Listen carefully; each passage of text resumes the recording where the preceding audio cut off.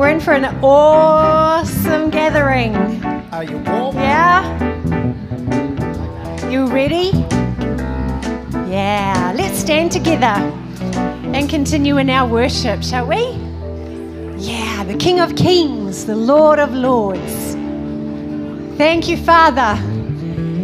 Thank you, Father, that with you we can do all things. Thank you, Father, that we have the victory. Amen. Let's go.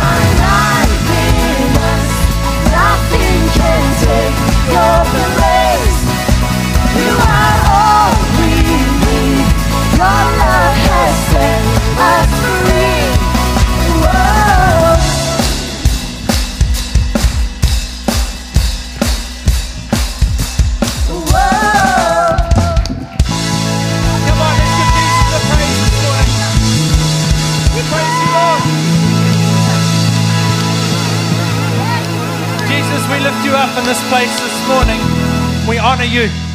It is our great privilege to come together as a part of your family in this city and to praise you, to celebrate the name of Jesus, to even remind ourselves that you are victorious. And so thank you for this opportunity. Father, we declare your blessing over our city in Jesus' name, that you would give our leaders wisdom, that you would bless our mayor in Jesus' name. Father, over our nation, that the Prime Minister and the politicians would know something of the wisdom of God as they wrestle with some very difficult decisions. Father, we also think and cast our mind across the globe this morning. There's all sorts of stuff going on. People need to know you in every country, every nation of the world. And so it is a huge privilege for us to partner with what you're doing. In Jesus' name, amen. Well, welcome. It is great to see you. You're looking fine, sounding fine this morning. Why don't you say hello to a few people before you sit down? Tell them they look great, they smell great, they did a good thing. Great decision coming to church this morning. Having a good day.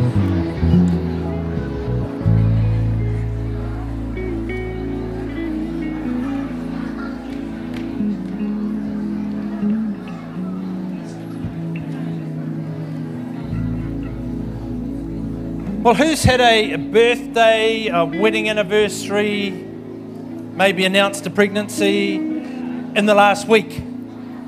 Anyone? Any birthdays, any wedding anniversaries, any? Come out and see me if there is, I'll come down. Let's find a space down here somewhere. Oh, sorry. Happy birthday. Birthday? Happy birthday. How many children is that now? Number 4 is on its way. Congratulations. Well done. Birthday? Happy birthday. Any other birthdays, wedding anniversaries? That's it. Don't go anywhere. We're going to pray for you. We're going to declare God's blessing. Why don't you jump up on your feet? Let's declare God's blessing over everyone's had a birthday, a wedding anniversary, got a baby coming. Here we go. Father, thank you for your family. We declare blessing, health, favor, prosperity, purpose, and protection over them this year.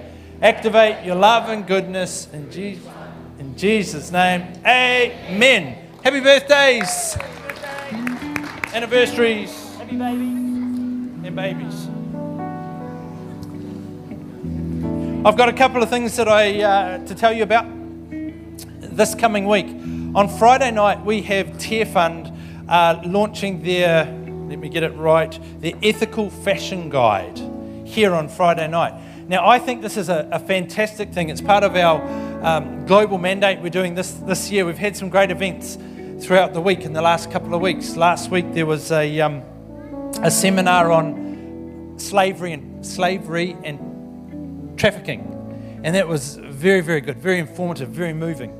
Some of the plight of people around the globe is absolutely terrible. But we are in a position where we can do things to help. And even this last year, with our global mandate, we've partnered with Tear Fund, and we've been able to provide specifically counselling and relief to women in Asia primarily who have been caught up in trafficking and have escaped or got out. And we've been able to specifically provide counselling to help them heal and get on and live a great life afterwards. So that's because of your generosity that we've been able to do some of those things. Also, of course, we've got Anna and Nam who are working all over the place now, and they're really investing themselves into areas like India where they can help with these kind of issues and help bring healing and wholeness to communities. I think actually right through everything just about that we've got with our global mandate, we're trying to invest and build in the community as well as share the gospel, which is really, really quite exciting. Anyway, this Friday we've got Tear Fund's Ethical Fashion Guide. It's a show. It's going to be here. It's a fashion show. And what Tear Fund have done and what they're releasing in New Zealand is the Ethical Fashion Guide. And they've researched businesses that sell clothing in our country, and they've given them all a grade. And if you've got an A grade, that's really good. If you've got an F grade, that's not so good. Actually, that's terrible. And what they've done is they've tracked all the clothing right back to the source of where it's come from, and they've asked the questions, and the companies have worked with them. are their businesses actually exploiting people? And if they are, they get a low grade, and if they're not, they get a good grade, basically. So what they're doing is there's a fashion show this Friday night here, and they're going to really recommend some places that have worked with them and they've come out with a great grade. So when you're buying clothes, you can know that you're supporting businesses that are helping the world, let's hope. So it's a good thing. Is that all right? Yeah, you're very quiet. There's a men's breakfast this Saturday too, 7 a.m. Love to see you there. It'll be awesome. There was one other thing. We have a video from Pastor Kalyan in India. Hi there, Activate Church. Thank you so much for your partnership with Harvest Apostolic Ministries in India. But even before that, since 1994, when I was in the Bible College in Singapore, your church in Hamilton and the Christ Church, it is these two churches that supported me even for my Bible college training. So it has been 23 long years now and uninterrupted partnership. And today, it is almost 18 years since I came to India.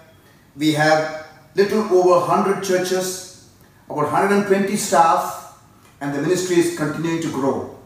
I believe we are just stepping into another phase where they're changing the gear. Acceleration is taking place. By 2030, we believe we will be able to plant 1,000 churches and through networking another 4,000 churches. I talked all about this to Pastor Sheridan. I think he will give you the details. But thank you for believing in me and partnering with me. 2 more years to go, we will celebrate our Silver Jubilee. It's exciting. It's been a great journey with Pastor Kalyan, and not only churches, you know, in Bihar, for example, I think there's 5 schools there that is providing great education. The government school system's not good up there at all, and their schools are fantastic. And so we're partnering with all of that. It's fantastic. And the Punjab preschools, there's lots of great things going on. Just a little plug, and just to stir you to think about next year, Pastor Kalyan takes and has been taking tours into the Bible lands and through the Bible lands, and I've been talking with him about that, and what we're trying to do is to put together a tour for us and others who would like to join us next year in April to the Bible lands. It'll be about 9 days, and it looks like we can make that happen for $5,000 a head. That includes your airfare, your accommodation, all your food, entry fees to everything. All you got to do is get on the aeroplane, and so we're looking at April next year. I need roughly 46 people to make it work. So the seats are going quite quickly by the feel of it. I had a few people talk to me in the break. So if that interests you, next April, we're trying to make that happen. So that'd be great, wouldn't it? Yeah, I think so.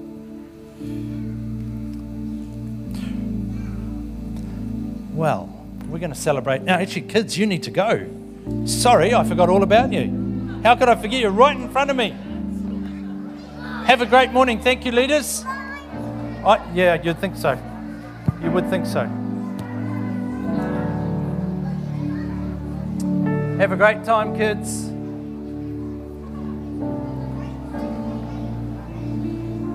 This morning we are incredibly blessed to have Shane Willard with us.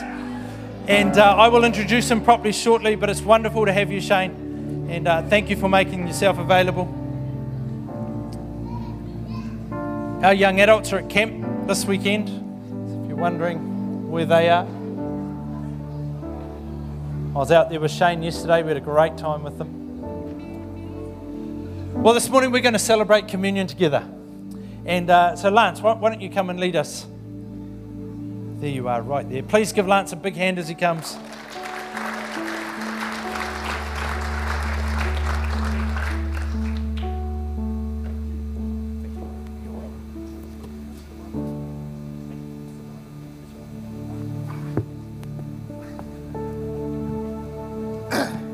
Good morning. Are we all enjoying winter? So any of you people travel on the desert road this morning to get to church? Because you didn't. It's closed. I was quite fortunate I didn't get out of bed until 8:30, so I missed the cold. So it's very crazy. Communion has been celebrated by virtually every branch of Christianity over the last 2,000 years. It is a ceremony that both unites and divides Christians. It expresses our common faith in Jesus Christ. Yet at the same time, various aspects of the ceremony have caused controversy. For example, when should it be celebrated? Who should administer it? Who should take part?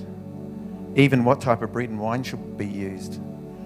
But in the midst of the controversy, it's easy to get sidetracked from the central message of the celebration. Jesus went to the cross and died for us. Communion is all about Jesus. Jesus instituted communion as a way for his disciples to remember his death and sacrifice. Communion is a celebration, remembrance, and proclamation of Christ's death. It reminds us and declares to us that Christ is with us, Christ died for us, and Christ is now alive and working in us. Excuse me. Communion was initiated during the Jewish Passover celebration. The Passover meal was celebrated every year by the people of Israel to remember their deliverance from the slavery in Egypt. In his Last Supper with his disciples, Jesus symbolically reinterprets many of the elements of this meal to convey a deeper understanding of the purpose of his death to his disciples. Just as God delivered the Israelites from Egypt, so Jesus' sacrificial death brings us deliverance from the slavery of sin. In Luke 22, Jesus said to his disciples, "I have eagerly desired to eat this Passover with you before I suffer." Unleavened bread was used. In Exodus, the children of Israel are told to only eat unleavened bread during the Passover, the time of Passover. All leaven or yeast had to be cleansed out of their houses as it represented sin. Jesus broke unleavened bread at Passover, signifying the sacrifice of his sinless life on our behalf. During Passover, a number of cups of wine are symbolically drunk together. One is the cup of redemption. It is a reminder of the blood of the unblemished lamb that was sacrificed by each family as the Israelites escaped from Egypt. If the blood of this lamb was painted on the doorposts of an Israelite's home, the angel of death would pass over them. In the same way, Jesus shared a cup of wine with the disciples representing his blood. This cup is the new covenant in my blood, which is poured out for you. Communion is a symbol of the new covenant, which is a binding agreement between two parties. It is usually solemnized with seals and signs. Covenants were common in the ancient world, and God used this cultural practice when he made binding promises and required serious commitments from his people. Using the symbols and pictures of the Old Testament covenants, Jesus instituted a new covenant in fulfillment of the Old Testament prophecy. And in Jeremiah 31 we hear, "The day is coming, says the Lord, when I will make a new covenant with the people of Israel and Judah. This covenant will not be like the one I made with their ancestors when I took them by the hand and brought them out of the land of Egypt. They broke that covenant, though I loved them as a husband loves his wife, says the Lord. But this is the new covenant I will make with the people of Israel after those days, says the Lord. I will put my instructions deep within them, and I will write them on their hearts. I will be their God, and they will be my people. And they will not need to teach their neighbors, nor will they need to teach their relatives, saying, you should know the Lord, for everyone, from the least to the least to the greatest, will know me already. That one, says the Lord. And I will forgive their wickedness, and I will never again remember their sins. However, in contrast to the Old Testament covenants of works, this new covenant is unconditional and undeserved. It is a covenant of grace made possible through Jesus' sacrifice on the cross. There have been a number of very notable acts of communion, and one I remember with fondness is a guy called Buzz Aldrin. He's an American engineer and former astronaut. As the lunar module pilot of Apollo 11, he and Neil Armstrong were one of the first two humans to land on the moon, and Aldrin was the second person to walk on it. Before he stepped out of the lunar module on July the 20th, 1969, Aldrin took a small plastic container of wine and bread. He had brought them to the moon from the Webster Presbyterian Church near Houston, where he was an elder. Aldrin had received permission from the Presbyterian Church's General Assembly to administer it to himself. Interesting, eh?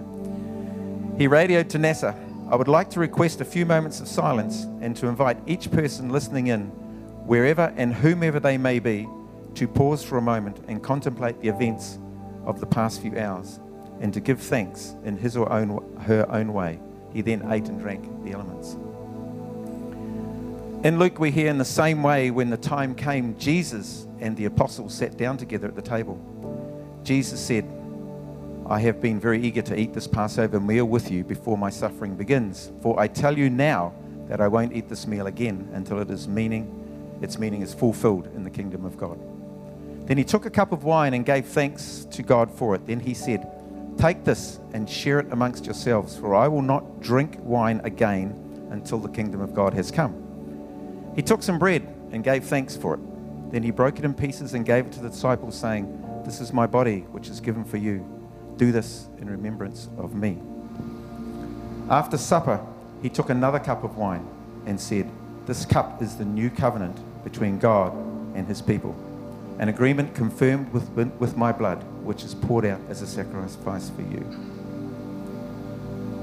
Before we take the elements, I'd really like you to please spend a moment contemplating what Jesus did for you and I at the cross, and what it means to have someone with so much unconditional love for us. Let us pray.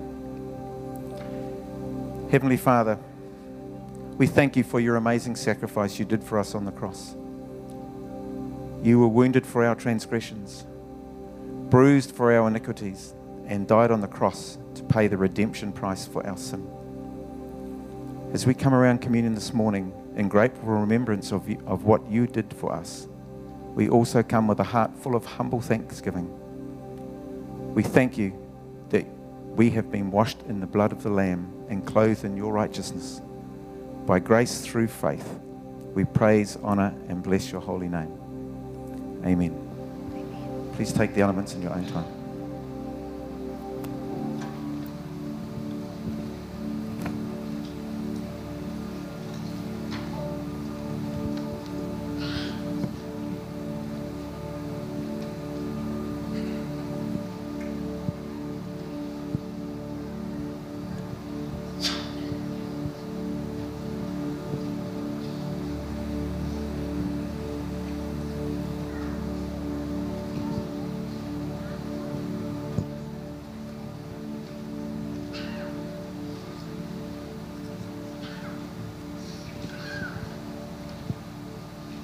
Let's stand together and continue in our worship.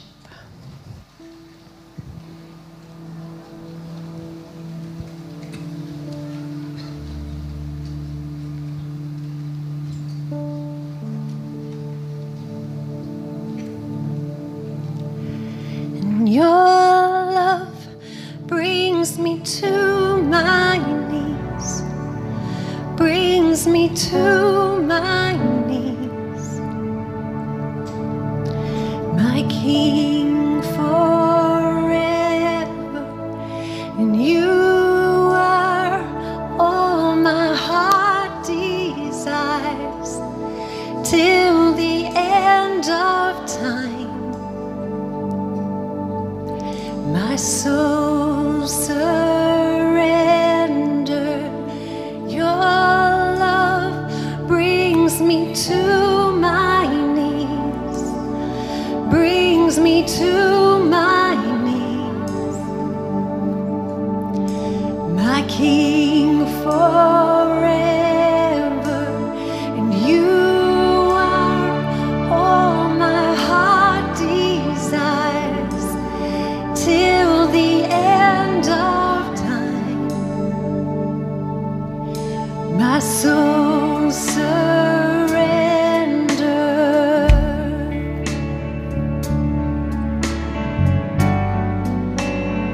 We surrender to you, Father.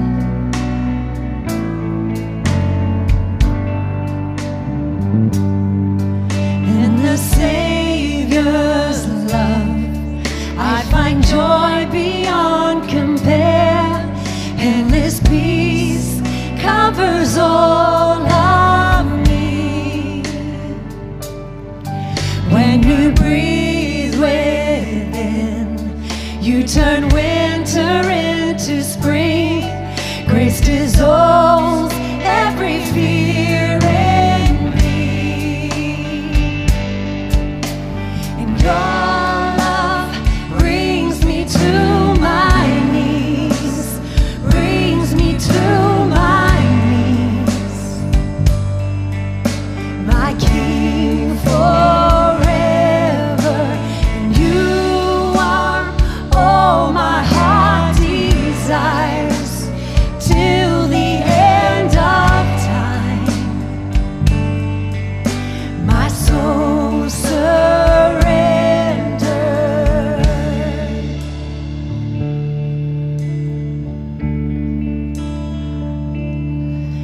In my vacant heart, Lord, you came and made a home.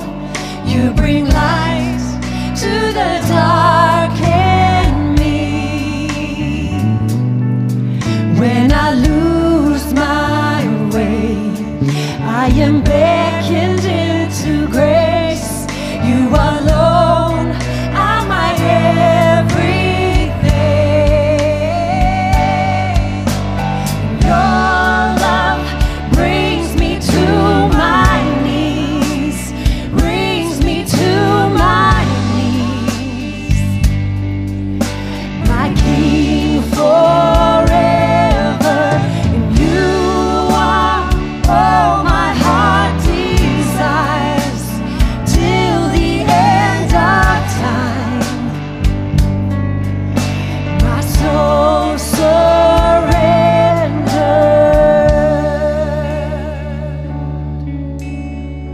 Oh, surrender to you.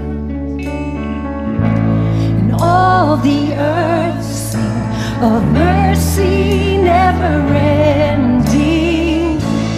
I will worship with all that is within me.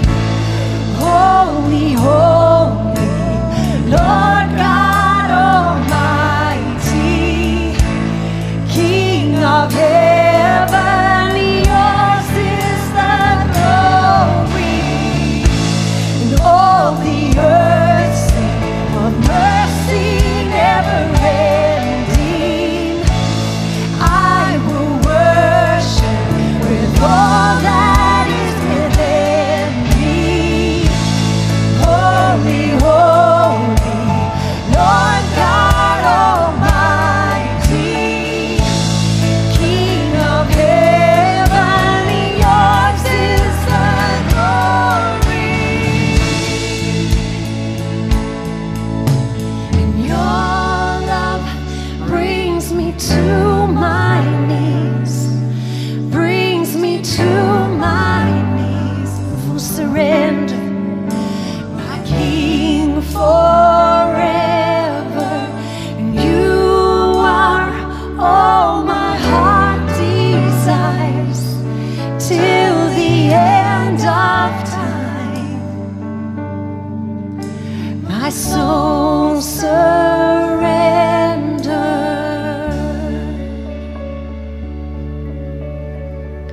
Oh, my soul surrendered to you. Oh, my soul surrenders to you. I surrender to your plans. I surrender to your desires. I surrender to your ways. Your will be done.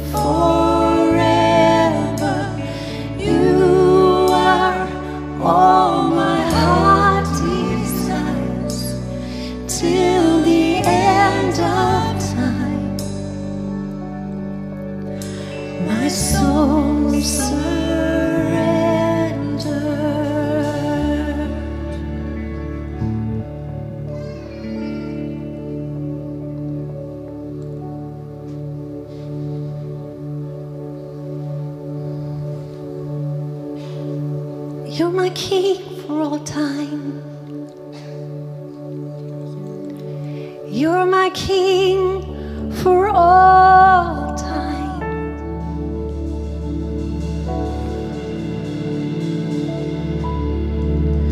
For all time.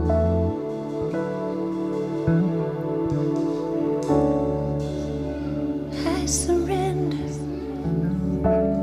I surrender.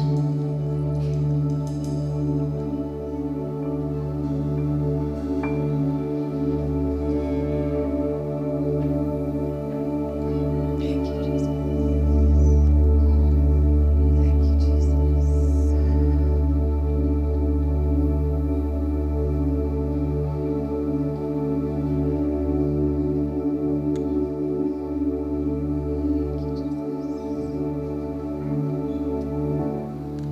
You were the Word at the beginning, one with God the Lord Most High. Your hidden glory in creation, now revealed in you, our Christ. What a beautiful name it is. What a beautiful name it is. The name of Jesus Christ, my King. What a beautiful name it is. Nothing compares to this. What a beautiful name it is. The name of Jesus.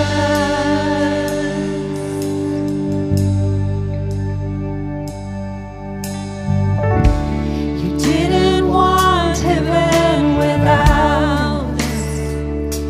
So Jesus, you brought heaven down. My sin was great, your love was greater. What could separate us now? What a wonderful name it is. What a wonderful name it is.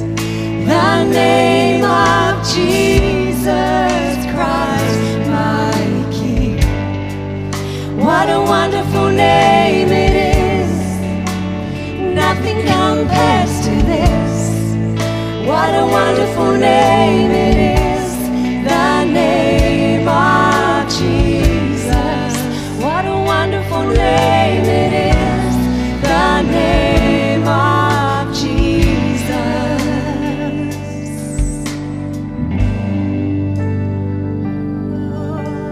Wonderful, wonderful Counselor, mighty King, Prince of Peace.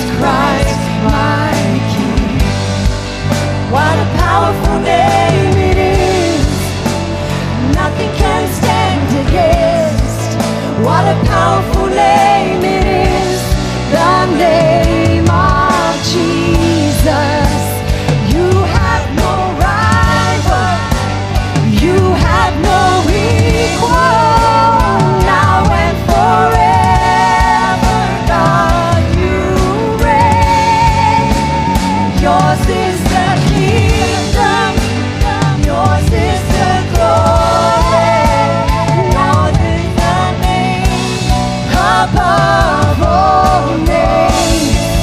What a powerful name it is, what a powerful name it is, the name of Jesus Christ, my King. What a powerful name it is, nothing can stand against. What a powerful name it is, the name of Jesus. Oh, powerful, so powerful. Your name is powerful. Oh, so powerful. What a powerful name it is. What a powerful name it is. The name of Jesus Christ, my King. What a powerful name it is. Nothing can stand against. What a powerful name it is. The name of Jesus. What a powerful name it is. The name of Jesus. What a powerful name it is. The name of Jesus. Not sure what's happening in your world, but no doubt there's challenges, there's different things that really need to come under the power of the name of Jesus. And why don't you take a moment in this time to declare the power of the name of Jesus over your circumstances. Could be illness, provision, relationships, I don't know. There's a myriad of things it could be. But the name of Jesus needs to be declared over your circumstances.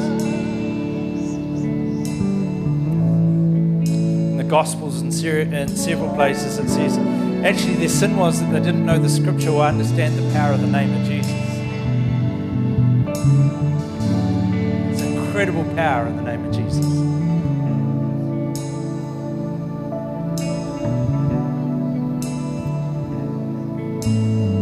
We declare your authority, Lord.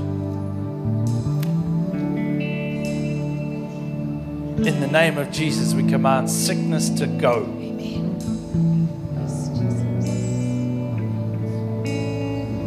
We call in a release of provision in Jesus' name.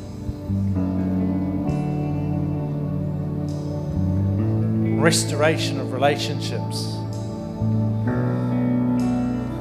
of circumstances, in Jesus' name.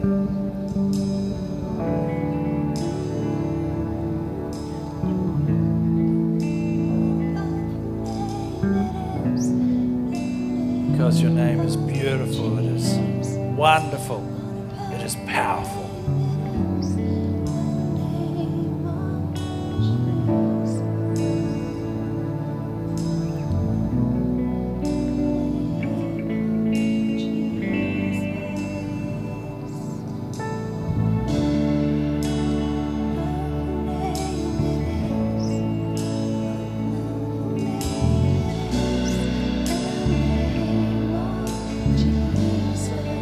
Let's sing what a powerful name it is one more time. Come on. The name of Jesus. What a powerful name it is. The name of Jesus. What a powerful name it is. The name of Jesus. One more time. What a powerful name it is. The name of Jesus.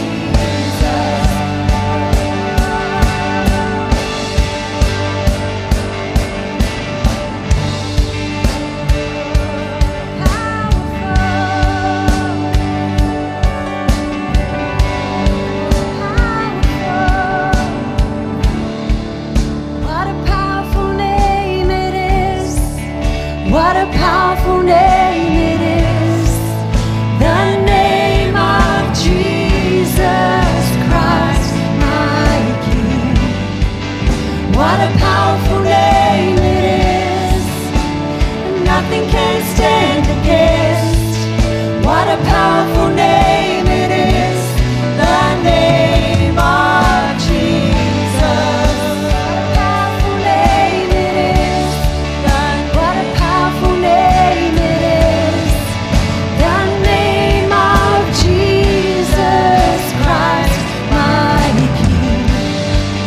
What a powerful name it is.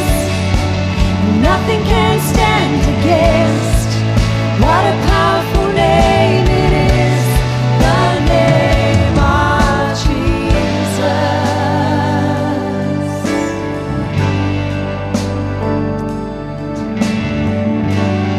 Jesus. Good to remind ourselves, isn't it? Incredible power in the name of Jesus. The most powerful name in the universe.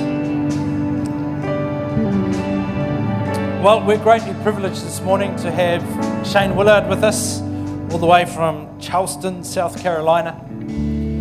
And Shane and I go back a long way now. Jan and I have known Shane for more than a decade. And it's been wonderful over the years watching the way that God's using him. And we're really privileged this morning. Shane speaks to tens of thousands of people, and he's given us the weekend to come and be in Hamilton with us, which is awesome, isn't it? Yeah. Oh, like 4 of you are pleased about that. Yeah. Sorry about that, Shane. Only 4 want to see you. It's awesome that he's here, isn't it? I think it's fantastic. And Shane has a unique gift on his life, and he's an incredible communicator, and I just invite you this morning to go on the journey that he takes us on, because he'll unpack some stuff like in a different way than you've had it unpacked before. Let God mess with you a bit if that's what God wants to do this morning.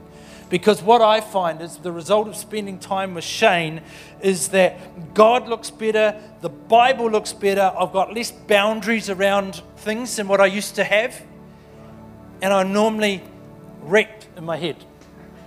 And I've got to sort a few things out when he goes. So it's a great journey, and I really enjoy that. So Shane, why don't you come, make yourself at home and comfortable. Enjoy.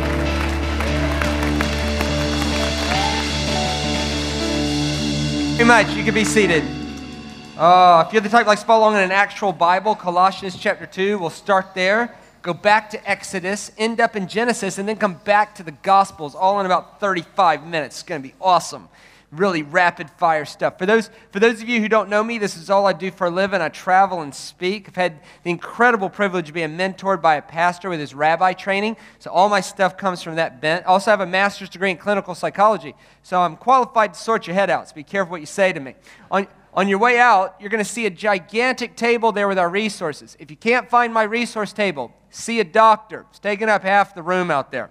And if you look at that and you think, man, why would you carry all that around with you? Well, the reason is because we make a whole lot of money from it, all right? And the reason we do that is because we believe, along with your church, that we have a global mandate, not to just simply go to heaven when we die, but to bring heaven to every place we see hell here. And so we use 100% of our profit from that to support orphanages in China that take care of mentally handicapped kids.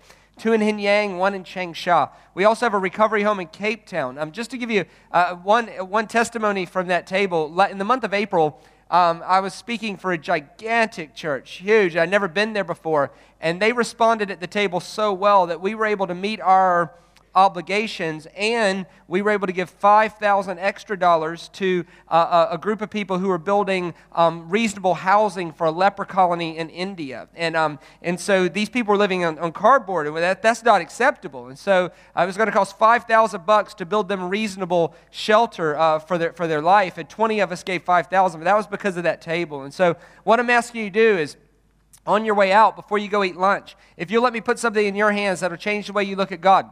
Also, you put something in our hands that helps us feed, clothe, shelter, and educate mentally handicapped kids in China, and get girls out of sex trafficking in Cape Town, and help participate with what God is doing around the world. I think that's a pretty good deal. I mean, if Jesus asked you, why are you following me? If your only answer is, I'd hate to go to hell when I died, that's very degrading to Jesus. All right, that just quite frankly stinks to high heaven, right? If that's your only answer, why are you following me? Well, I hate to go to hell when I died. That'd be like your wife asking you, why'd you marry me? And your only answer is, well, the other chick was ugly. You don't want to do that, right? Right? That would be a horrible thing to say, right? Option B stunk. No. If Jesus asked you, why are you following me? Your answer should be, I'm following you because I love you. And I want to partner with you to bring your kingdom and your rule and reign to this earth, because I think your story for the earth is better than the one we've written for ourselves. I think that would be the best way to go. I also have an online mentoring program up and rolling where once a month I'm in an online classroom teaching people how to see the Bible like my rabbi taught me. So if you're interested in that, come on in. So I want to talk to you this morning about our global mandates. I want to talk to you about confronting oppression. I want to talk to you about two sides of the cross. I'm going to talk for 30 seconds about one side of the cross, and I'm going to talk for the whole rest of the time about the other. This is Paul's observation he's trying to explain the significance of a risen Christ to a group of people in Colossae who really wouldn't have had a whole lot of context for that. And so here's his words about that. If you could bring that up for me. Here we go.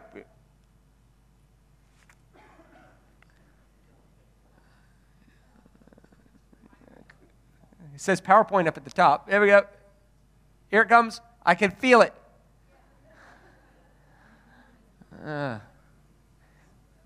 Okay, just trust me. I think I could quote it. It says, once you were dead in your uncircumcision of your flesh, God has made you alive with Christ. He forgave us all our sins. Once you were dead. Oh, that was pretty good. Once when you were dead in your sins and in the uncircumcision of your flesh, God made you alive with Christ. He forgave us all our sins. Now, I went and looked that word up, all, in the original language, and the word all in Greek actually is all. So when all says all, let's leave all, because all is better when we leave it all, because if we make it not all, we run the risk of us not being an all. So when all says all, let's leave it all, because it's just better that way. That's pretty good right there. You're kind of being a tough crowd. I mean, that's pretty good. Having canceled the charge of our legal indebtedness, which stood against us and condemned us, he took it away, nailing it to the cross. So, one side of the cross was that you don't owe God anything anymore. That's how he frames it, essentially. It's the forgiveness of sins. And we embrace that. We just took communion where we remember that. We embrace that and call that awesome and pure and lovely and good. And we should thank God for that. And it's worth a 10-part series by itself. But when you have one sermon at one moment at one time, you can't talk about everything. But we embrace that and we honor that. But I want to spend the whole rest of the time talking about the second part that he says. Watch this. And having disarmed the powers and authorities, he made a public spectacle of them, triumphing over them by the cross. So one side of the cross was the forgiveness of sins. But the other side of the cross, evidently, Paul insists that Jesus did a public, in-your-face confrontation to anything that causes people oppression. He defeated the things that were ruling over people. Let's say it this way, that God is not just interested in forgiving us of sins. He wants us to be set free from the things that are oppressing us. Let's be specific, that God didn't die just to forgive us for an outburst of anger. He died to set us free from the hold anger might be having over us. He didn't just die to forgive us of that moment of lust in front of a computer screen. He died to set us free from the hold of the slavery that lust might bring to our life in the long term. It's not just about the forgiveness of sins. It's about being set free here. Let me say it another way. There's an element of salvation that is someday. Someday the lion and the lamb. Someday no more pain. Someday no more sorrow. Someday no more crying. Someday what we would say, heaven. So there is a someday element of salvation, but to Paul there was also a here, now, today element of salvation. And I want to talk to you about that one. I want to talk to you just about that one. Now, to understand this, we got to go back to Exodus. As far as I know, this is the first mention in the whole Bible of an idea that we would get the word salvation from. Here's what it says, Exodus chapter 3. The Lord said, I've indeed seen the misery of my people in Egypt, and I've heard them crying out because of slave drivers. I'm concerned about their suffering, so I'm going to come down and rescue them. Now, the word rescue there is the same word we get the word salvation from. Easily could have translated it, I'm going to come down and save them. I'm going to come down and deliver them. I'm going to bring salvation to that situation. So in this context, salvation has nothing to do with going to heaven when you die. Now, don't shut me off. We just said there's an element to that, and we embrace it. But in the Scriptures, there's both. There's this idea of salvation, but then oftentimes what you'll find is that when the Bible's talking about salvation, it's talking about something going on here. In this context, has no context about heaven when we die. This is about God observing that somebody or something is doing something to you, and he is not pleased with that, and he is not just going to save you when you die. He's going to bring you heaven right here, now, today. This is the part of the cross that says, wait a minute, when we go into Uganda, we should bring the gospel, but when they say the sinner's prayer and get saved, we shouldn't leave them hungry. We should also be bringing them food and medicine and shelter. There is one part of salvation that is someday, but there's a whole nother part of salvation that is God's heart to set us free from oppression here, now, today. Now, to understand this, we got to understand something else. Let's go back even earlier in the story. This is Genesis chapter 2. This is what it says. There was a river that was coming out of that was watering the garden that flowed from Eden. And for there it was separated into 4 headwaters. The name of the first was called Pishon. It winded through the entire land of Havilah, where there's gold. And the gold of that land was perfect. Now, there's a huge literary play on words here. The word Pishon, if you break it down to its root, and even in ancient Hebrew, they didn't write with letters, they wrote with pictures. So every Hebrew letter is a picture, every Hebrew word would be a comic strip. It tells a story. In the root of the word Pishon is the idea of something being consumed, but then bursting forth with multiplication. Let me explain it this way. An extinct volcano. We thought it had no life left in it, but suddenly it's rumbling with new life. We thought it was dead, but now it's alive. It's interesting. In Hebrew, there's only 8,000 words. So the root word for hope, the root word for surprise, and the root word for resurrection share the same root. And that should be obvious, because nothing is more surprising than running into a dead guy on the street, right? Right? Like, if you see a guy die and you go to his funeral and you watch him be buried, and 3 days later you run into him and say a garden, surprise sort of covers it, right? And so you have hope, surprise, that kind of thing. Let's call it hope. Pishon, hope. And it says that it's winding through the entire land of Havilah. Havilah just means suffering. So when an ancient person read this passage, here's what they read. There's a river called Hope, and it's winding through the entire land of suffering. The idea is that if you're in the land of suffering, there's a river called Hope flowing somewhere in it. You just got to go find it. Thank you. And the issue is how do you find the river of hope? Because there's lots of rivers in the land of suffering. There's a river called give up, a river called sell out, a river called compromise, a river called make matters worse. There's all kinds of rivers in the land of suffering, but you don't want to find those. You want to find the river of hope. And it says this, that you can always know you found the river of hope because the river of hope has perfect gold in the riverbed. Now, it's interesting about that word gold. Gold has 3 letters in it as well. The first letter is an eyeball. The second letter is a man harvesting supply.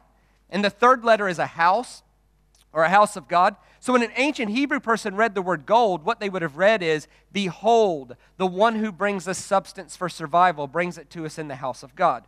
Now, it's interesting about this is, and I know this to be true, a guy in Perth showed me this. I read about it, and then he showed it to me. If you take perfect gold, it takes 1 part of perfect gold to 100,000 parts of water to make a colloidal suspension, and it will turn all the water blood red. It looks like deep red Kool-Aid. There was a guy that did it for me. He was explaining it's how they make stained glass, because once you have red, you can add and subtract things in order to make different colors. He did it for me. He put it in a vial for me. It was like that, and it looked like deep red cordial or deep red Kool-Aid. I used to carry it around with me if I knew I was going to preach this, and I'd stand at the door holding it saying, hey, welcome to church. You picked a great day to come. And always at least one person would stop and say, why are you carrying your blood sample around? What's going on there? It was a little vial like this. One time I was landing in a plane and the pressure changed and the thing exploded and I lost it. So, but I've actually seen this. I want you to think about this. I'll make sure you're paying attention. If the river called Hope that's winding through the land of suffering, if it has perfect gold in the riverbed, what color would the river be? Red. It would be a river of blood. It would be a red river. So in Hebrew literary imagery, anytime water is turning red, it means hope flows through suffering. Let's review just for a second. So Pishon is hope. Havilah is suffering, and gold is, behold, the one who brings us substance for survival brings it to us in the house of God. To summarize that, we'll say it this way. There's a river called Hope, and it's winding through the entire land of suffering. Because behold, the one who brings us substance for survival brings it to us in the house of God through a river of blood.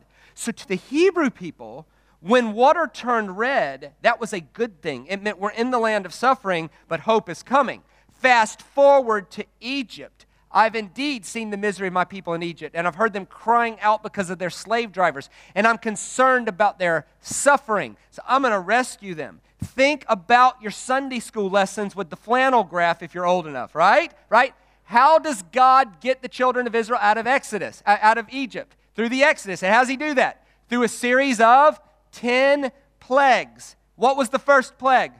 All the water turns to blood. To the Egyptians, that was a curse. But to the Hebrew people, there would have been a buzz in the camp. Hey, did you hear? All the water's turning red. We might be in the land of suffering now, but hope is coming because hope flows through suffering. How do you know that? When water turns red, hope is on the way. God gets them out of Egypt, and he leads them to the banks of the Red. Hope flows through suffering. Red water.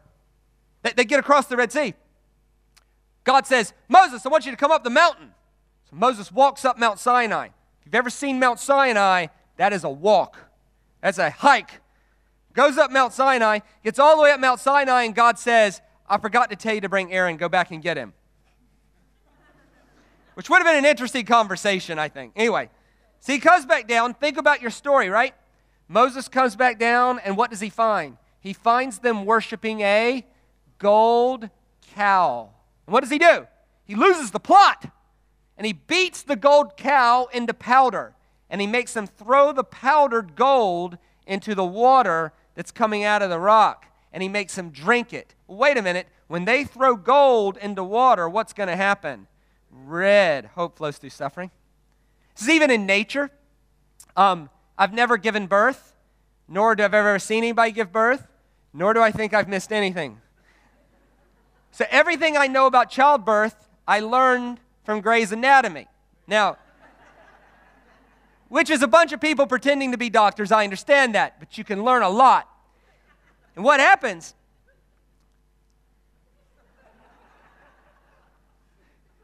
What happens is a woman gets really pregnant. And then this is how it always starts on TV. She'll go, whoa! My water broke.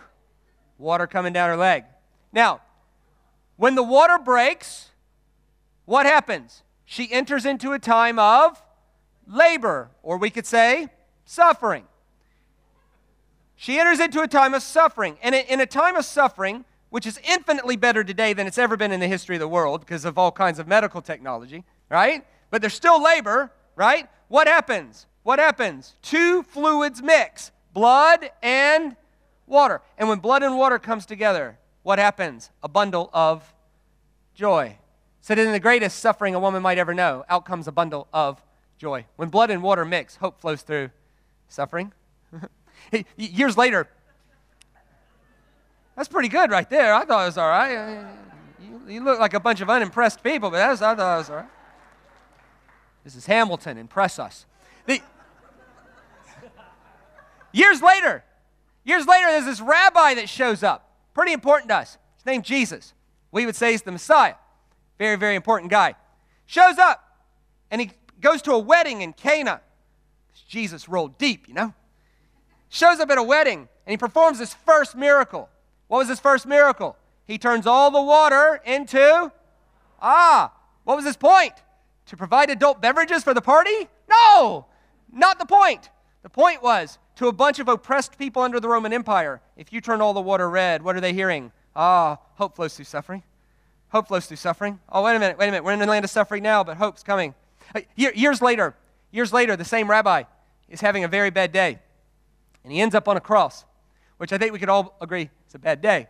And the writers of the Gospels say this. They say that at the end, a guy, a Roman soldier, sticks a spear into his side. And what does it say come out? A steady flow of blood and water. What are they communicating? They're communicating, hey, wait a minute, at the foot of the cross is the forgiveness of sins, but it is also hope for every bit of suffering you might ever come against. There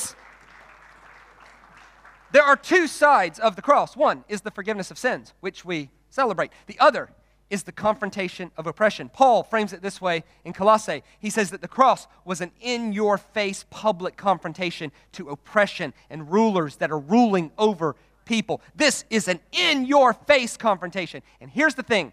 If you take Christianity down to its most elemental level, if you had to summarize Christianity in one sentence to someone who had no idea about it, what would you say Christianity is? Is Christianity knowing the Bible? No. Is Christianity attending Bible study? No. Is it coming to church regularly? No, although we embrace those things. At its most elemental level, Christianity is a group of people who have chosen to be like Christ to their community. That's what it is. It's people who've chosen to be like Jesus in their world, because we believe that Jesus' version of the world story is better than the one we've written on our own. So what I did is I went back to the Gospels, and I reread all four of them, and I was looking for any time Jesus confronted oppression. And once I was looking for it, wow, did I find it everywhere. Because here's the thing. If Jesus was all about confronting oppression, and we're supposed to be like Jesus, then we had better be a group of people who regularly confront oppression. Should we proclaim the gospel of forgiveness? Yes, it's called good news. But part of good news is also saying we're not just going to leave you forgiven. We're going to meet your needs. We're going to confront your oppressors. We're going to leave you in a better state on this earth than we found you, because Jesus did that for people. Yeah. Like, there's this one time, there was this guy. His name was Zacchaeus. He was a tax collector. He was up a tree. And Jesus stopped the whole crowd and invited Zacchaeus to dinner. And Zacchaeus was so moved by the compassion of Jesus that he said, hey, I'll give half of what I have to the poor. And Jesus said, that's it. Salvation has come to your house. Is Jesus allowed to do that? Oh, by the way, when I ask you if Jesus is allowed to do something, the answer is always yes. Let's have a bit more Chiefs All Blacks gusto with that, okay? All right? Is Jesus allowed? Yes. Can you get saved by giving half what you have to the poor? Why not? Was Jesus joking? Zacchaeus gives half of what he has to the poor. That's his response to Jesus. Jesus goes, that's it. Salvation has come to this house. Is Jesus allowed? Yes. Does he have to run it by us? No. What do you mean? No sacrifice? No temple visit? No sinner's prayer that we made up in 1830? No altar call? No Romans 10, 9, and 10? I know it surprises Christians that anyone got saved before the book of Romans was written, but they did. Think about it. What was the only way to be saved in the first century? Temple ritual. Who's not allowed in the temple? Tax collectors. So when your job forbidded you from going to the only place salvation was available, what hope did you have? Jesus circumvented the entire oppressive system of religious power and said, no, did you see his heart change? He responded to me, and that's enough. That is in your face stuff. Like there's this one time, it says Jesus went by a prostitute's house, which leads to all kinds of questions like, is Jesus allowed to do that? Because what was going on at a prostitute's house in the first century? Business, right? Which leads to this question. Would there ever be a worse place to run into Jesus? You imagine that? Jesus is like between customers. You imagine that? The guy coming out of the back room and he's like, oh, Jesus. Hey, man.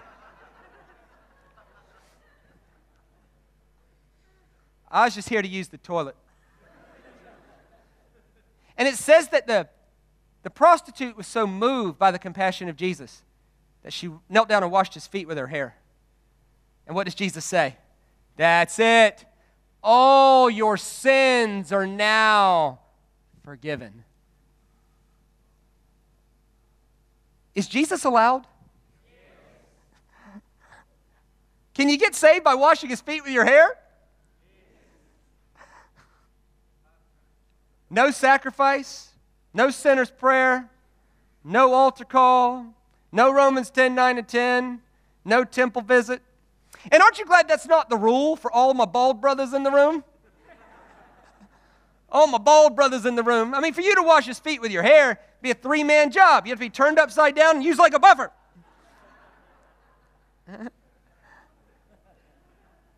See, people say, Jesus is the only way, Shane. Jesus is the only way. Is that true? Yes, that's true. Don't think too hard about that. You're like, oh, yes, that's true. But to say Jesus is the only way and to say my way to Jesus is the only way to Jesus, that's two different things. What you see in Scripture is Jesus meeting people right where they were. In the first century, what was the only way for that prostitute to be saved? Temple ritual. Who's not allowed in the temple? Prostitutes. It's a problem. Jesus circumvents the entire religious system of oppression, and he does an in-your-face confrontation, and he calls her forgiven without a temple ritual. Yes. There's this one time. It says Jesus was preaching, there's a paralyzed guy who couldn't get in, you know. And it says that 4 friends cut a hole in the roof or something and lowered the guy down. It is the single most chaotic scene in Jesus' whole ministry. I don't care how good of a communicator you are, someone repels from the roof, it's over. Heck, if a bird flew in here, I'd be in trouble, right? This guy comes down from the roof, and this is what it says. And Jesus saw the faith of his friends and proclaimed his sins forgiven.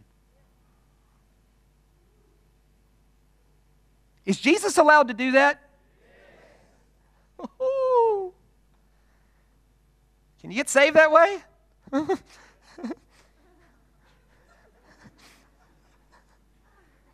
You say, Shane, how far do you take that? I don't know. It's above my pay grade. I have no idea. I just know it's in there. I don't know how far to take it. But here's what I do know. If you're a mom and you're believing for your unbelieving children, you keep doing that. Jesus sees that stuff. In the first century, what was the only way for that man to be saved? Temple ritual. Who's not allowed in the temple? Paralyzed people. They can't pay the temple tax. Jesus circumvents the entire system of religious oppression, and he says, no, no, no, no, no. We're going to do this by faith. That is in your face stuff.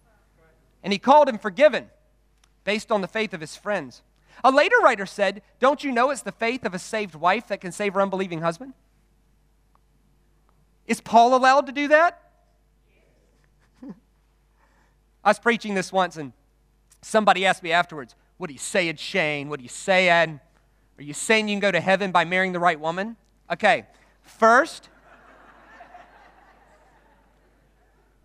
if that's your question, you have missed my point entirely.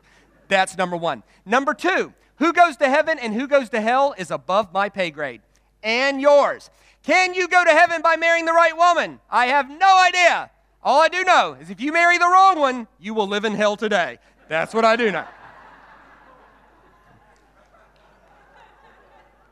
You'll pray for a comet to come to earth to bring you sweet relief. All these unbelievable moments where Jesus in your face confronted things. Which leads me to my last story. It is the worst story in the whole Bible. I hated this story. It's one of these stories that you can't believe is in there. I literally saw one edition of an NIV, like when people used to carry actual Bibles around. I was preaching this as somebody showed me in their NIV, at the bottom, there was an asterisk that says, we're sorry, we're not even sure this should be in there, but it is, right? We don't know what to do with this. It is an awful, awful story. It's one of those stories that you likely have never heard preached before, and the reason you've never heard it preached before is because pastors secretly hope you don't notice. It is awful. It is awful. And the story is found in John chapter 5. Now, we're not going to read it. I'll tell the story. I'll tell it well. It's the story of the Pool of Bethesda. okay? Essentially, this is what it says, that there was, inside the sheep gate in Jerusalem, there was a pool called Bethesda. And occasionally, an angel would stir the water of the pool. And when the angel stirred the water, only the first sick person in got healed, nobody else. Is anybody here okay with that? That is awful. You know what that makes God seem like? It makes God seem like this. He's in heaven, and he's bored, and he needs some entertainment. So he says, hey, get me an angel over here. I'm bored. Now listen, when I tell you, I want you to go down there to that pool and stir the water. And what we're going to do is we're going to heal one sick person and nobody else. That will successfully create a race amongst afflicted people. This is going to be awesome because nothing gets my God heart beating like a bunch of crippled people trying to move fast. This is going to be hilarious. And there's some bookie in heaven going, 20 to win 80, 20 to win 80, 300 to 1 on the wheelchair guy. That guy's got no legs, 3,000 to 1, right? Terrible thing. Then Jesus shows up and participates. Says he finds a guy that's 38 years there paralyzed. That's pretty sick. 38 years. Like we read over that. It takes one sentence. I'm 41. I mean, Lord, 38 years is almost my whole life. And that guy's been there. That's a long time. Long time to be sitting there waiting to be healed. And Jesus shows up. And if you remove your Jesus goggles, he actually participates. He says, he's sarcastic. He says, essentially, what's the matter, man? The water doesn't work for you? And the paralyzed guy goes, Rabbi, you know the rules. Only the first one in gets healed. My legs don't work. And that jerk over there with a sore throat keeps jumping in before everybody else. And I try to rationalize with him. I've been here 38 years. Can we take a number? They won't. Jerk with the sore throat jumps in, right?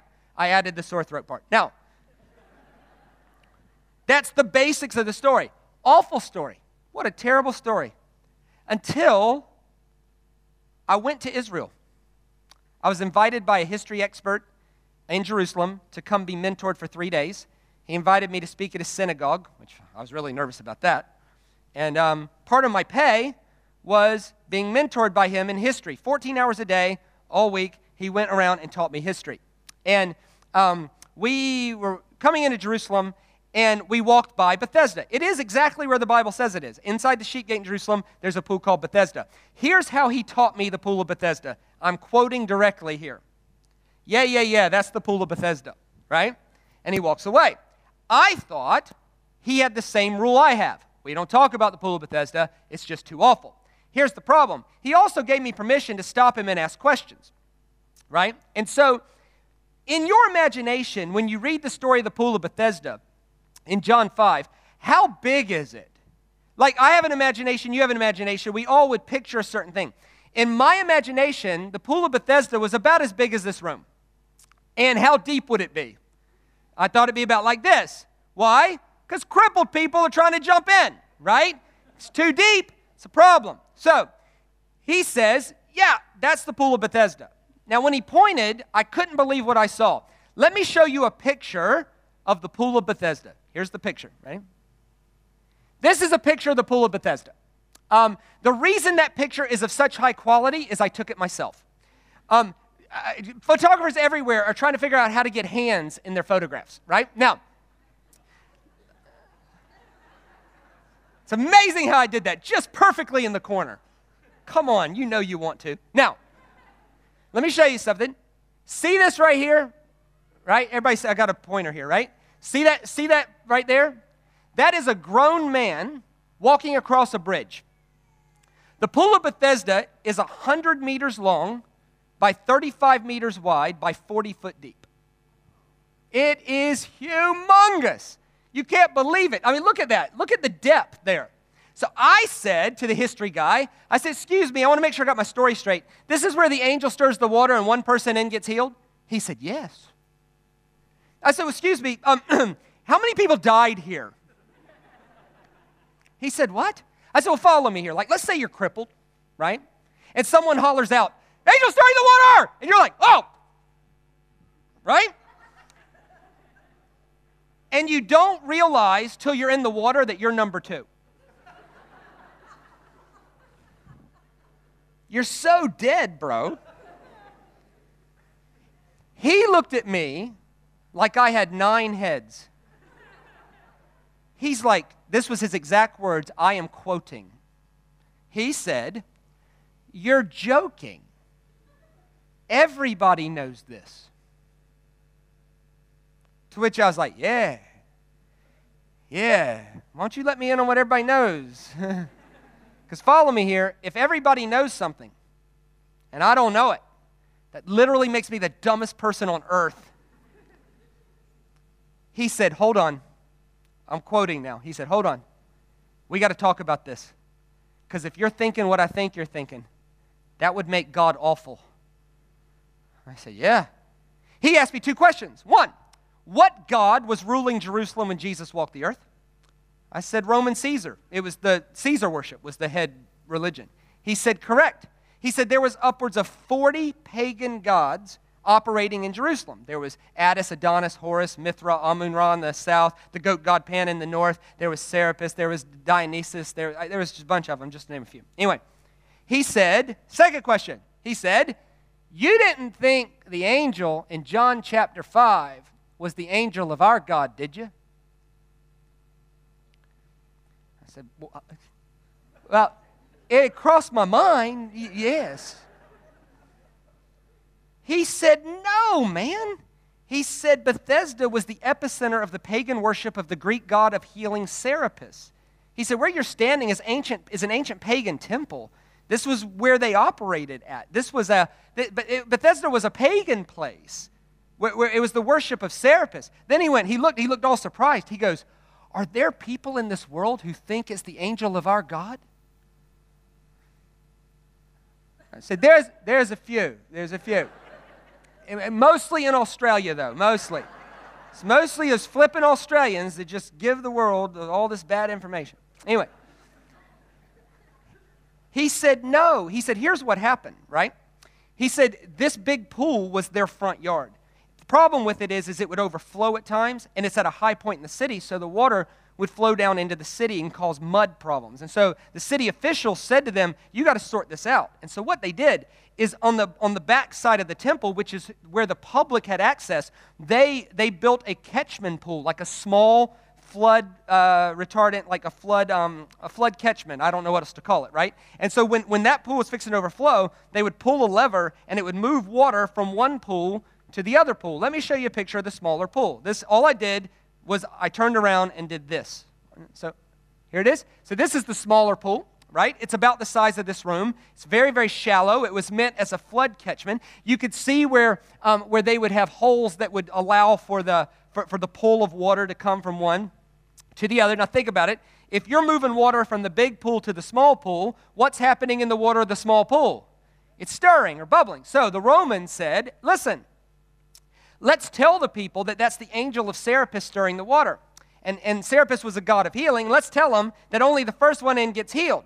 And then people, sick, oppressed, afflicted people, will pay us a premium to sit the closest to the pool.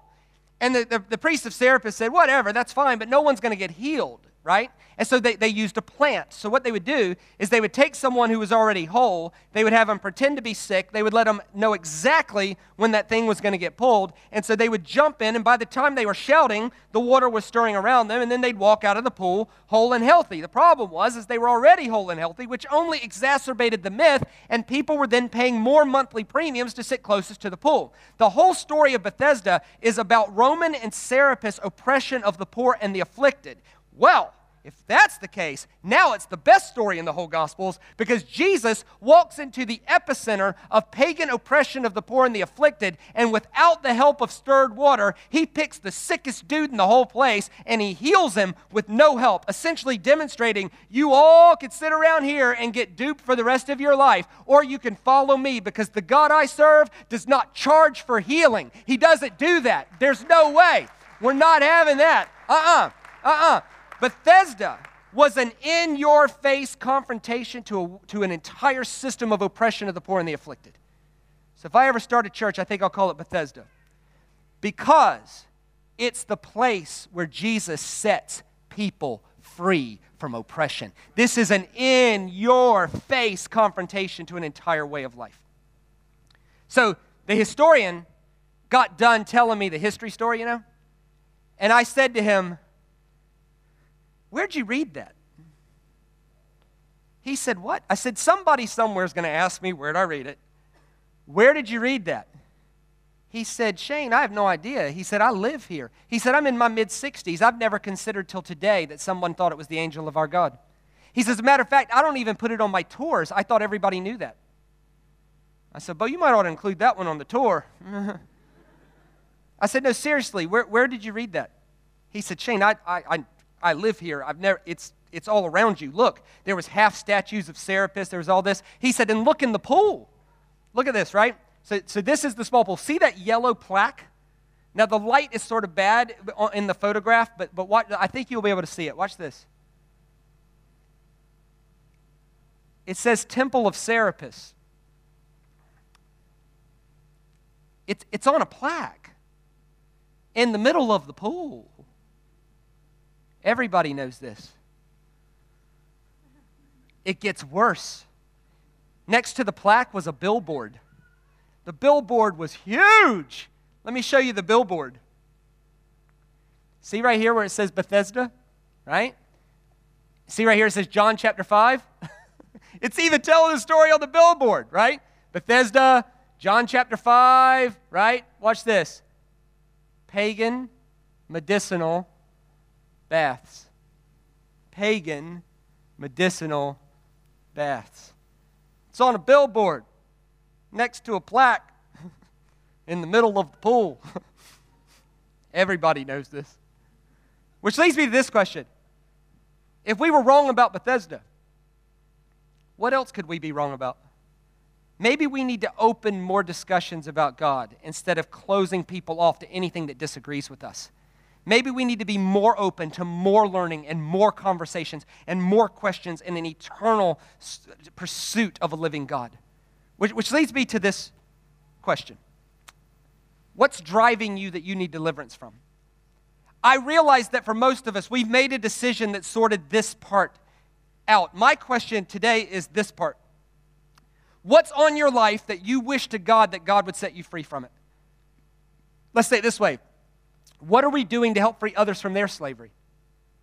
And where do we need salvation for our house today? Because here's the thing.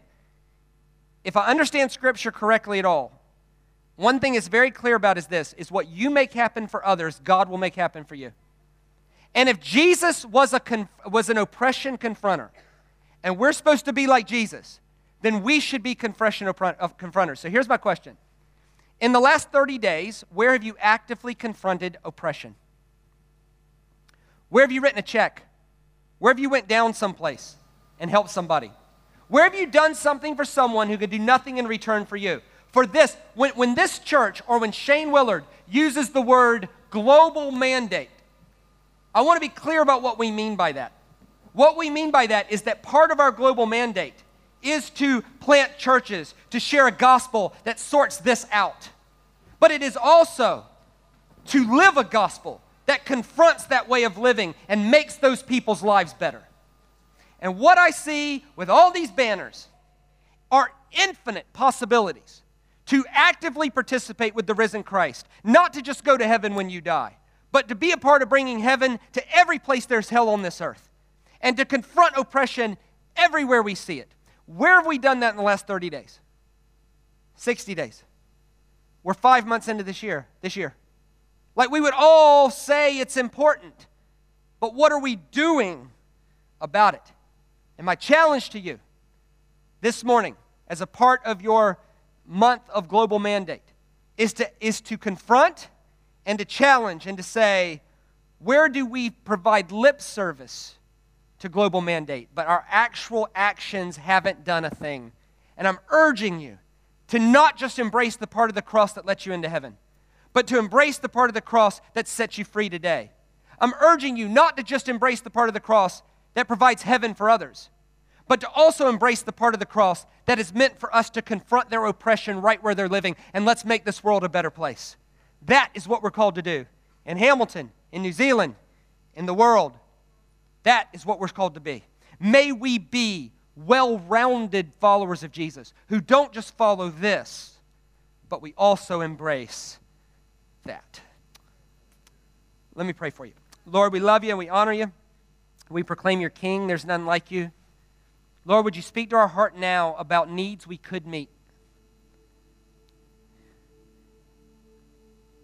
I just want you to have a second before the Lord, and I want to remind you that you live in a country that's in the top 10 most affluent countries in the world. The things that upset you, in general, don't matter. When I hear a New Zealander complain about New Zealand, I'm like, my God, man, just where you gonna go? If you can't make it here, where you gonna go? You live in a country with motor cars and paved roads and stores that prepackage food for you. You have clean water in your tap, machines that do washing, another machine that does drying, world-class health care right down the road, and for most part, it is free. When I hear a New Zealander complain about anything, I'm like, you live in New Zealand. You have nothing to be upset about. This should offend the plight of the poor and the afflicted. What have we done? What are we willing to do? Lord, would you speak to our hearts about needs we could meet? People who can do nothing in return for us. And move us to be people who confront oppression everywhere. Amen. Would you look this way? Thanks so much for letting me be a part of your morning. I hope you really enjoyed that. I hope you learned a lot. I hope you were moved, inspired, challenged. I'd like to give an authentic invitation to come back tonight. It's a shorter service, and I've got something special set aside for you tonight. I promise you it'll change your life. Listen, if you'll set aside an hour and 15 minutes or so to come by tonight, I promise it'll change your life. If it doesn't, I'll personally, out of my own pocket, I'll refund whatever they charge you to come, okay? So I'm not used to here, so I don't know what they charge on Sunday night for you to come, but whatever it is, I'm willing to pay for it out of my pocket if it doesn't change your life, okay? So come on back tonight. Don't stay home and watch NCIS. Let me help you. Gibbs gets the bad guy. That's how it goes. What happens, all right? Come on by and let God do something in your life. Can't wait to see you tonight. Grace and peace, everybody. God bless.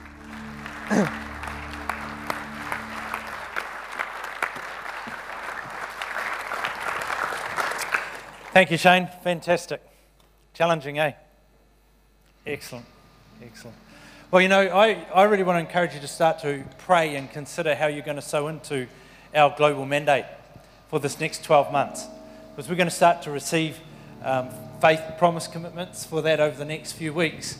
And God wants to do some incredible things through us as a church. And it doesn't actually matter how much you can give into it.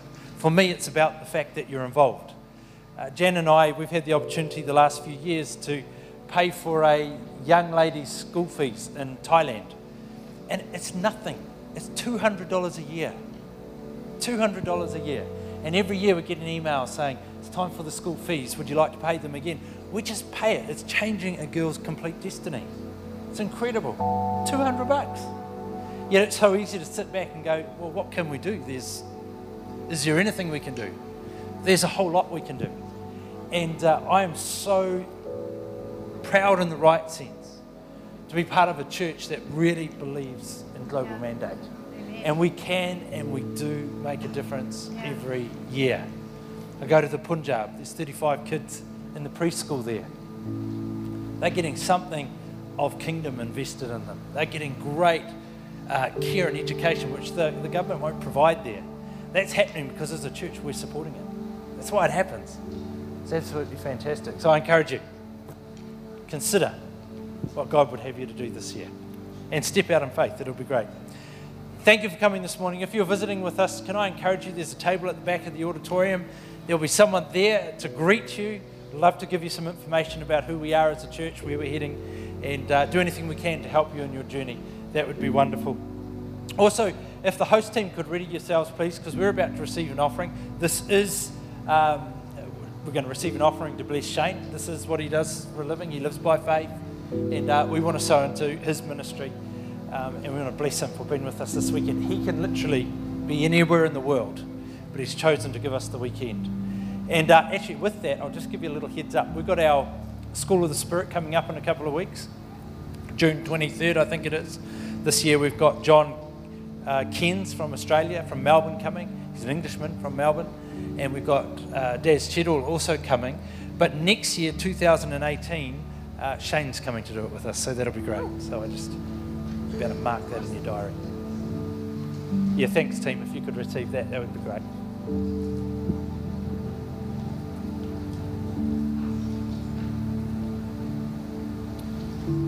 While they're receiving the offering, parents, don't forget your kids. I think someone was stranded out there for 45 minutes last week. Some poor little soul.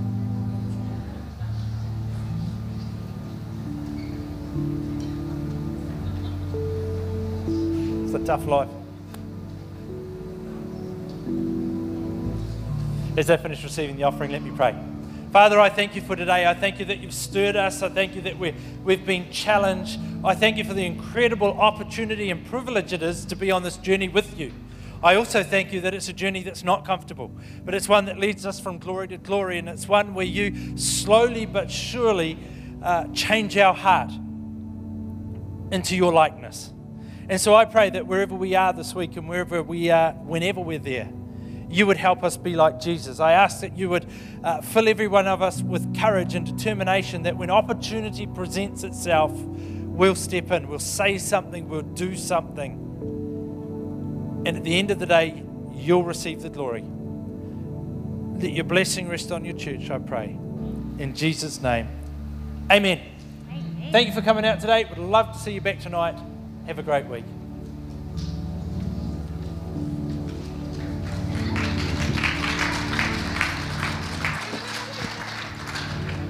I think they went. Let's do it. Let's do it, eh? Let's leave with celebrating that we have overcome. Yeah? Woo! Let's go.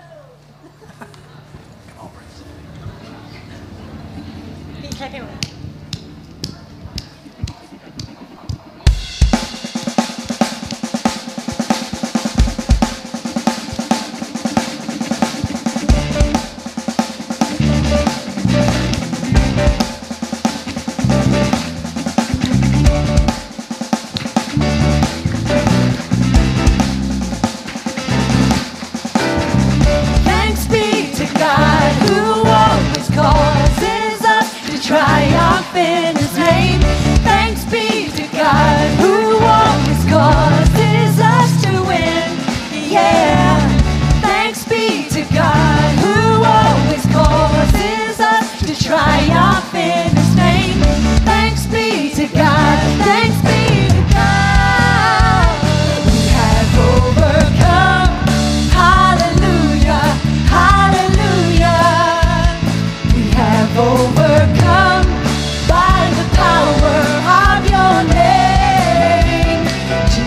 You're the one, hallelujah, hallelujah, the one who made a way for us to triumph in His name.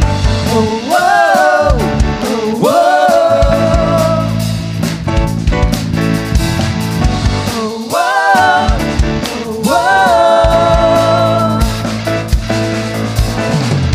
Thanks be to God who always triumph in His name. Thanks be to God who always causes us to win. Yeah. Thanks be to God who always causes us to triumph in His name. Thanks be to God. Thanks be to God. We have overcome. Hallelujah. Hallelujah.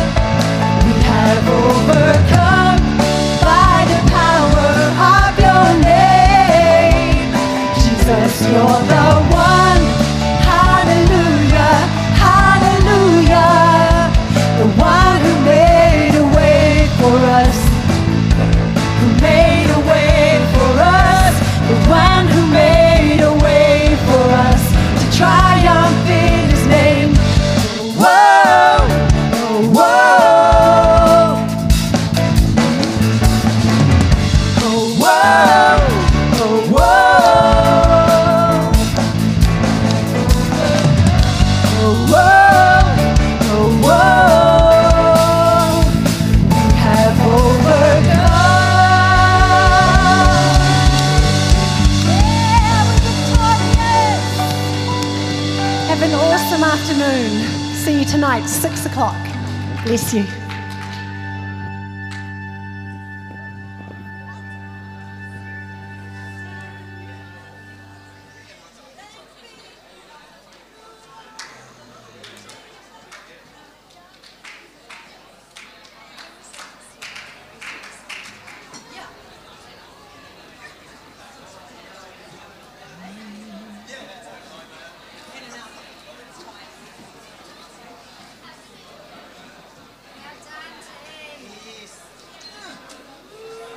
Do you need your afternoon sleep, mate? Ready for your afternoon sleep? Do I look tired? Oh, he's got money for us again.